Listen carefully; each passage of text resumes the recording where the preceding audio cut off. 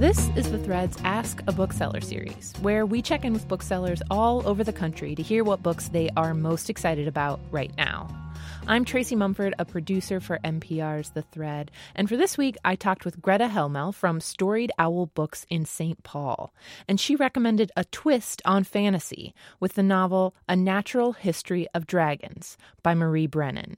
And if you're thinking, dragons, those aren't for me, just hold on. As the title might suggest, it is a book about dragons, but it isn't your typical dragon book. There's no dragon riding, there's no real magic to speak of.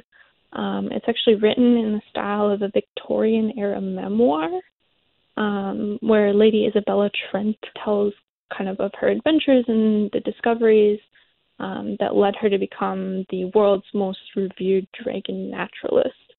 So she sort of is this dragon scientist, which is a really, really unique spin on sort of just dragons and fantasy in general, because I had never seen something like this when I first picked it up.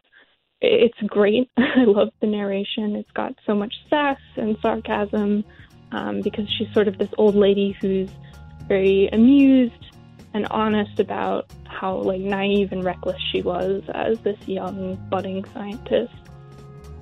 That was Greta Helmel from Storied Owl Books in St. Paul, recommending A Natural History of Dragons by Marie Brennan. For more about this book and other great reads, go to nprnews.org/thread.